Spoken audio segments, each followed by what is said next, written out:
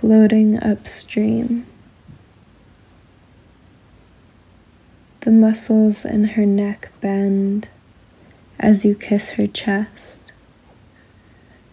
When you're done wishing, done lusting after what it would be like, when you're done conjuring how the black magic could feel, when you're done feeling hunted, tracked down, when you're done feeling your existence is sodomistic, lean into her. Paint your hips to match hers, symmetry. Rest your wrists into the scoops of her shoulders. Hold your gaze in her amber eyes. With the tips of your fingers, trace her spine upwards, her core, smooth to the soft of her neck.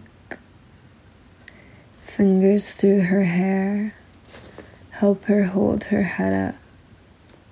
Kiss her Kaddish-stained lips, her lips.